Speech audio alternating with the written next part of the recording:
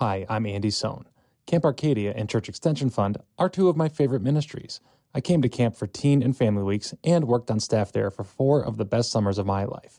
I grew in mind, body, and spirit. CEF's mission to help build God's kingdom is integral to places like camp that make ministry happen. CEF provides loan and investment options for Lutherans and other ministries. To learn more about how you can get involved, visit mi-cef.org. Church Extension Fund, building the future in Him. Welcome to the 2022 season of the Arcadia Cast. Camp Arcadia's Dean and Lecturers program recorded live in the assembly during the 100th anniversary season.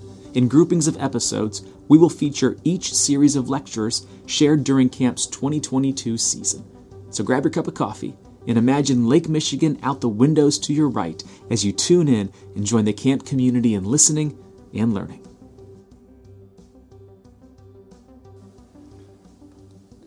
I want to get into a text that is the most poignant Christian text about the flood. And to me, it's the text that I go to when I ponder everything that's implied or everything that happens in stories like the story of the flood and the kind of paradigm about God's relationship to the world that the flood story becomes. The flood story is, of course, the story of God's judgment against everything that's screwed up among humankind in the world, and God's saving of a few people. And that's a pervasive story all through the Bible, that most people are judged, but the chosen few are saved. And a couple of you have given me texts that you want me to wrestle with, which are New Testament versions, even on Jesus' lips, of saying that very same thing. Many are called, few are chosen. The door is narrow, only a few are going to get in. So you better yourself try to get in now, get on the boat, or you're going to be lost, and so forth and so forth. My go-to place for wrestling blessing from all that business in the Bible, including the flood story and all the stories like it, is the story in 1 Peter chapter 3, verses 18 and following.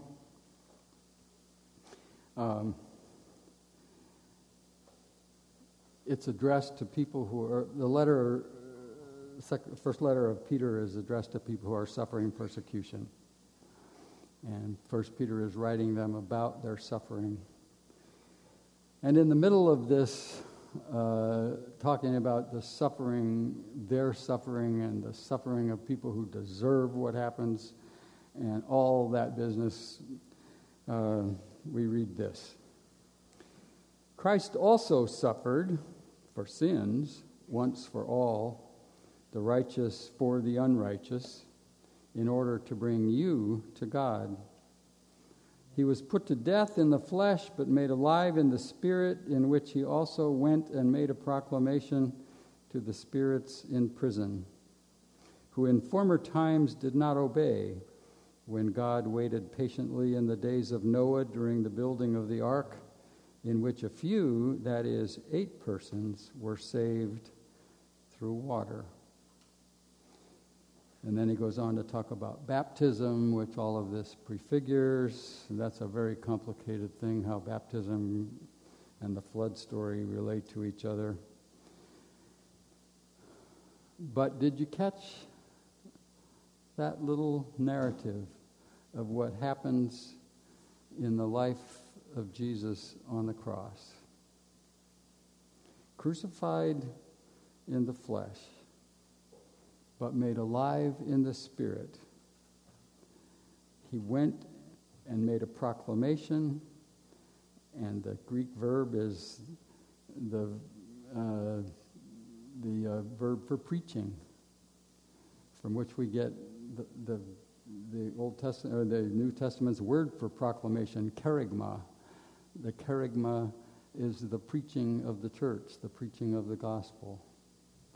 And it's kerixo that Jesus does when he goes to preach to the spirits in prison who in former times did not obey when God waited patiently in the days of Noah, that time that only a few were saved.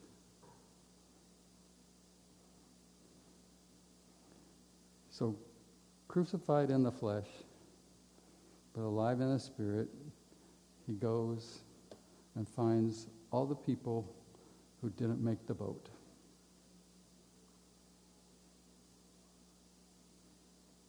The whole populated world that perished. The vast majority that never made it, that never made the boat, that God didn't save.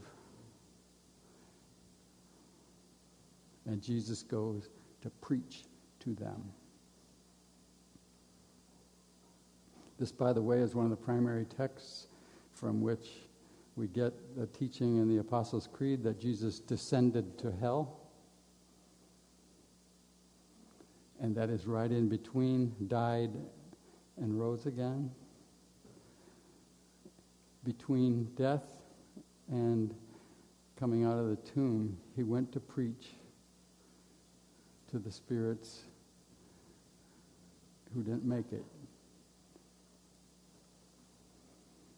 So the flood generation was not forgotten by everyone. But here's the question then. If Jesus went, the crucified Jesus went to preach to those people, what would he say?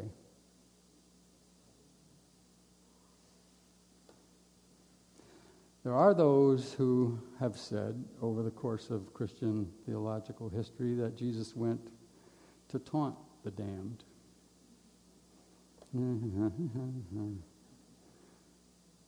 To make their suffering even worse.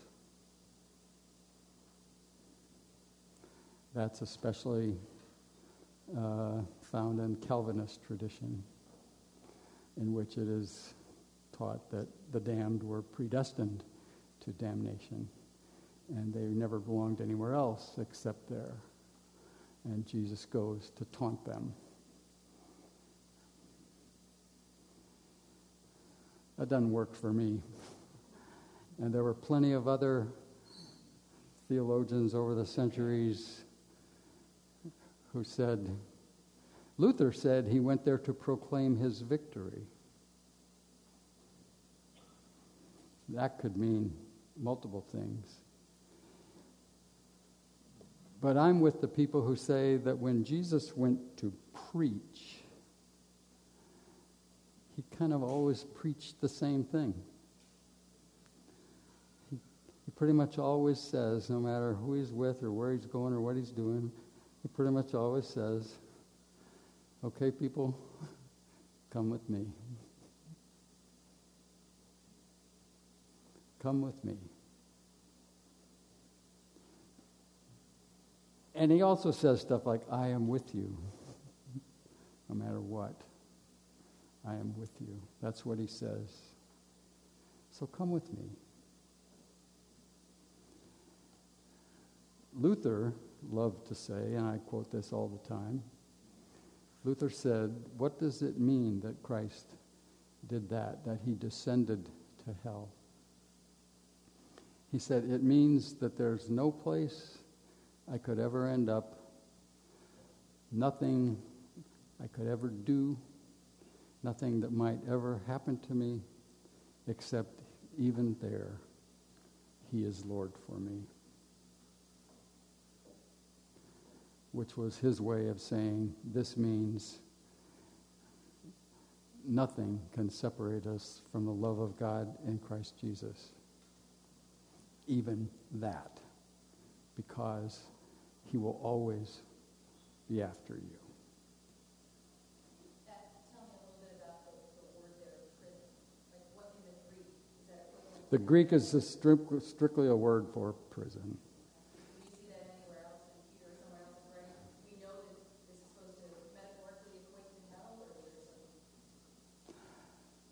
I don't remember that the word is used anywhere else in Peter, and I'd have to go look and see where the word functions. I think it's the common ordinary word for a jail. I'd have to double check. I didn't study that particular word in preparation for this, but the prison, I mean, every prison is in a way the place where the condemned are locked up.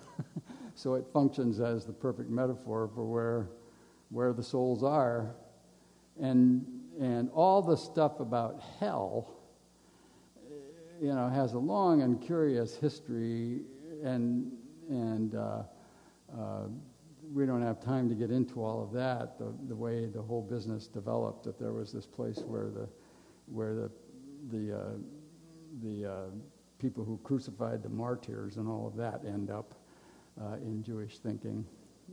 Of course, in Greek, there's the underworld, the Hades, and sometimes the Bible uses the word Hades, which is really the Greek underworld, and it's not exactly hell. It's a place where you go and have these adventures after life, and everybody ends up there. So all the metaphors and everything else, the mythology and the metaphors that go with what happens after death are manifold and confusing, and they don't all fit together. Take it from me, whatever happens after this is a mystery. And nobody can describe it completely, because not that many people have been there and come back and talked about it. But in any case,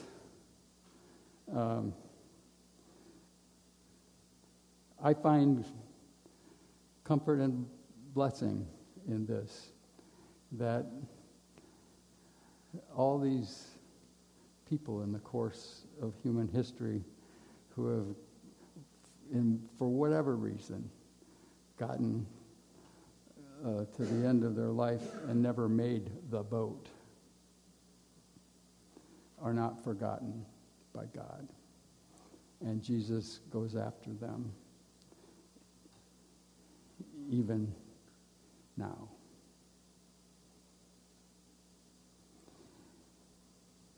So that's where I always go, to the crucified Christ, for my comfort and my blessing. Back to Genesis and to the rest of the Bible then, about all this killing that we've been talking about. The fact that God says in Genesis 8, I'm never going to do that again, and in effect says, curse does not work. Curse and punishment do not solve the problem of human evil.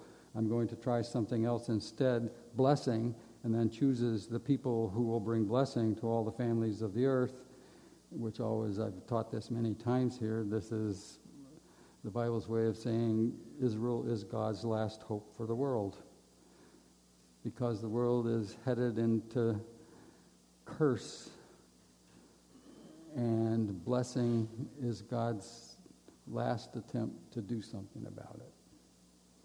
And that's what Israel will do for God, is be the people of blessing. And yet, the killing goes on. Genesis 38, just for example. It's the story of Judah's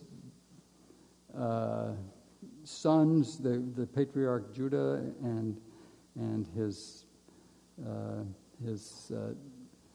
sons. First one marries a woman named Tamar, and God didn't like him, so God killed him.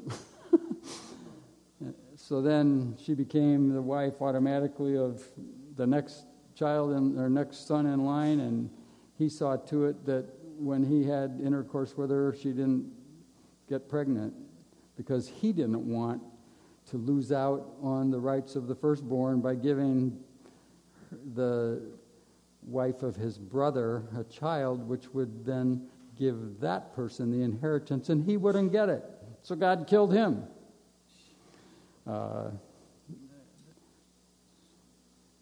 God visits the plague on the firstborn of Egypt, and then God drowns the whole of Pharaoh's army in the sea. In the stories of the wilderness wanderings, you get all kinds of killing and slaughter.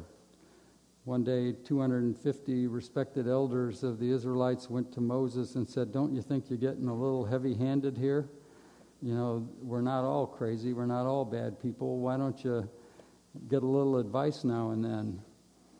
And Moses says, "Oop, you should have never said that," and tells everybody else, "Stand back." And he tells God what's happened, and the earth opens up and swallows all 250 of those people because they asked Moses to reconsider his leadership style. And then a whole bunch of the people started restlessly complaining against Moses that he got the 250 people swallowed up by the earth, so God sent a plague that killed 14,000 of the people who were complaining.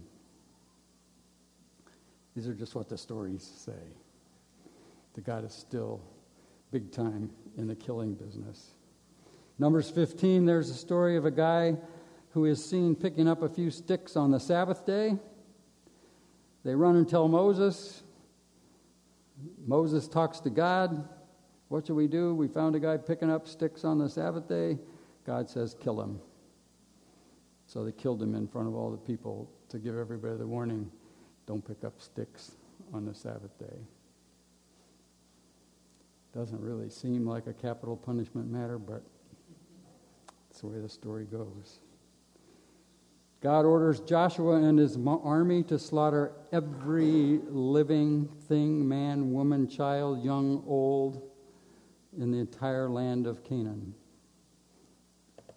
to make room for the people of Israel coming in out of the desert.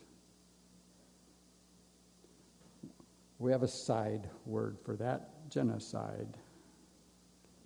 God is said to have authorized genocide. Then we have all these laws. I could go on and on here, all the things for which God demands the death penalty. One of which is murdering someone else. "Whoever strikes a person mortally shall be put to death." Exodus 21:12. "If it was not premeditated, but came about by an act of God, then I will appoint for you a place to which the killer may flee." So that's a case in which a person can't live among us anymore. We'll have a sanctuary place where those kind of people can live. But you kill somebody for any reason at all, you can't live with us anymore. "Whoever strikes his father or mother shall be put to death."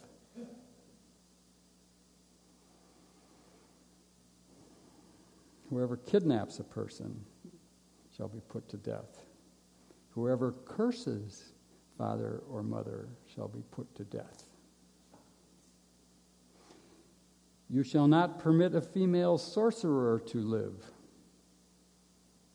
This is why so many people were accused of witchcraft and put to death, and it's still going on in places like Papua New Guinea, where people who get angry with certain women, they never do it to men, but they get angry at women, and they go round up and find a bunch of these women, and they put them to death, and they claim that they had witnessed sorcery.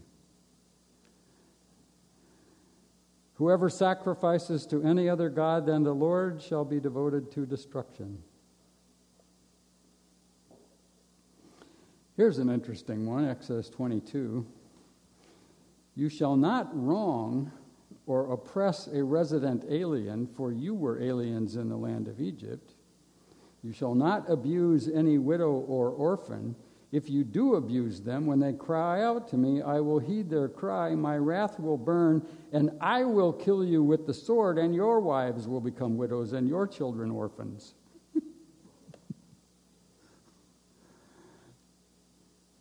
So don't take advantage of widows and orphans, or I'll see to it that your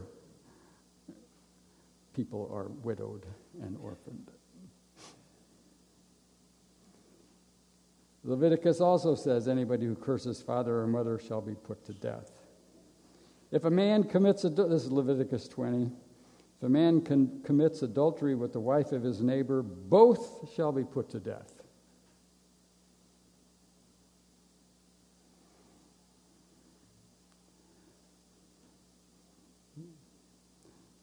we're trying to follow all sorts of other Old Testament laws these days.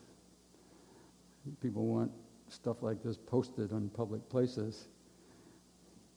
But do we really want to start enforcing all these laws? Adulterers shall be put to death, both of them.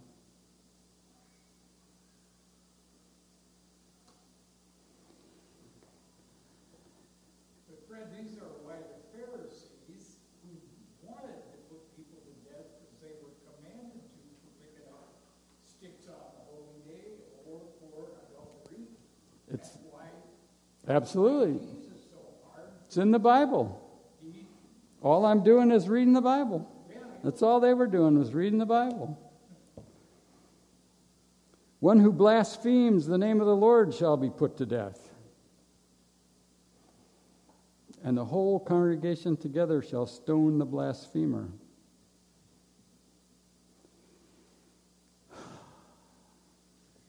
It's a good thing there's no bugged devices in my garage where I speak to the small motor machines that don't work the way they're supposed to. Else I would not be here. I would have been stoned long ago, many times, for what I have said about my lawnmower, as though God had something to do with it.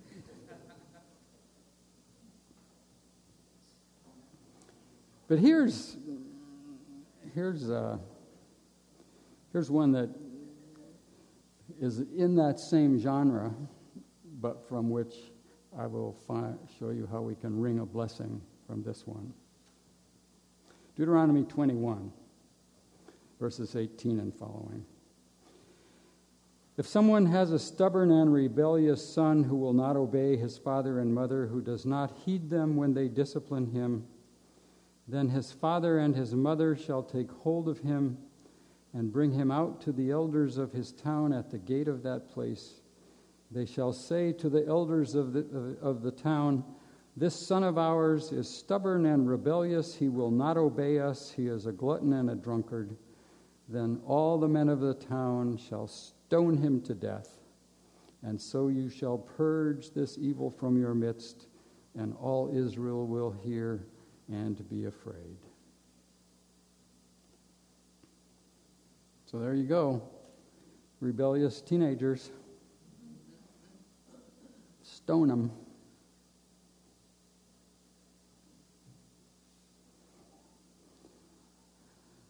And God seems to go along with this program. In the history of Israel, when there were rebellious kings in Jerusalem, all sorts of crazy stuff happened, and there was this famous King Manasseh who finally brought into Jerusalem the worship of all manner of other gods, and he was said to have sacrificed his own sons to Molech and all this kind of stuff. And for 55 years he reigned in Jerusalem, trying to keep the place afloat by involving Israel with all these other peoples and their religions. And then after he died, his first son who took over was very soon assassinated, and they put a 9-year-old boy on the throne named Josiah, who becomes the king who does the great reform, cleans up the temple for the first time in God knows how many centuries, had a celebration of Passover. Passover hadn't been celebrated in the memory of anybody. And here's the judgment just before everything fell apart on the reign of Josiah. 2 Kings 23. Moreover, Josiah put away all the mediums and wizards, the teraphim, the idols, and all the abominations that were seen in the land of Judah and Jerusalem, so that he established the words of the law that were written in the book that the priest Hilkiah had found in the house of the Lord. Before him there was no king like him who turned to the Lord with all his heart, with all his soul, and with all his might, according to the law of Moses, nor did any like him arise after him. That includes a lot of people, including David and Hezekiah and some other faithful people. Josiah was the most faithful person ever. And the book that Hilkiah found in the temple, if you read what they said was in that book in the story of 2 Kings 23, you realize what they found was what we call the book of Deuteronomy. Moses' farewell speech to the people, which says, plain as day, if you obey the law of God, God will keep you safe and nothing can happen to you. If you disobey the law of God, you will suffer terrible punishment. You will be destroyed. You will go into exile, and you will wish you'd never existed. Go read the covenant sanctions in the book of Deuteronomy sometime. It's chilling what God says will happen to you. But it promises if you do keep the law, you will be saved, and nothing can happen to you. So Josiah and his advisors did this reform, and they obeyed the law, so that this is what the narrator finally says. Before him there was no one like him who turned to the Lord with all his heart and all his soul and all his might, according to the law of Moses. Still, and then the narrator continues, still, the Lord did not turn from the fierceness of his great wrath, by which his anger was kindled against Judah because of all the provocations with which Manasseh had provoked him. The Lord said, I will remove Judah also out of my sight, like I did Israel, which had been destroyed 150 years earlier. I will reject this city that I have chosen, Jerusalem, and the house of which I said, my name shall be there. And within just a few years, the entire place was in rubble, and the people were exiled. Despite Josiah having obeyed perfectly, to the point that this narrator brags, there was nobody more faithful ever. It's amazing that the religion survived. The crushing blow of that promise being voided by the fact that God just couldn't get over Grandpa Manasseh and all his stuff. I don't really particularly like this bit of theology, that you can be as faithful as you want and God might destroy you because God's still angry at your grandfather. Doesn't sound like very good theology to me. But that's what the book says.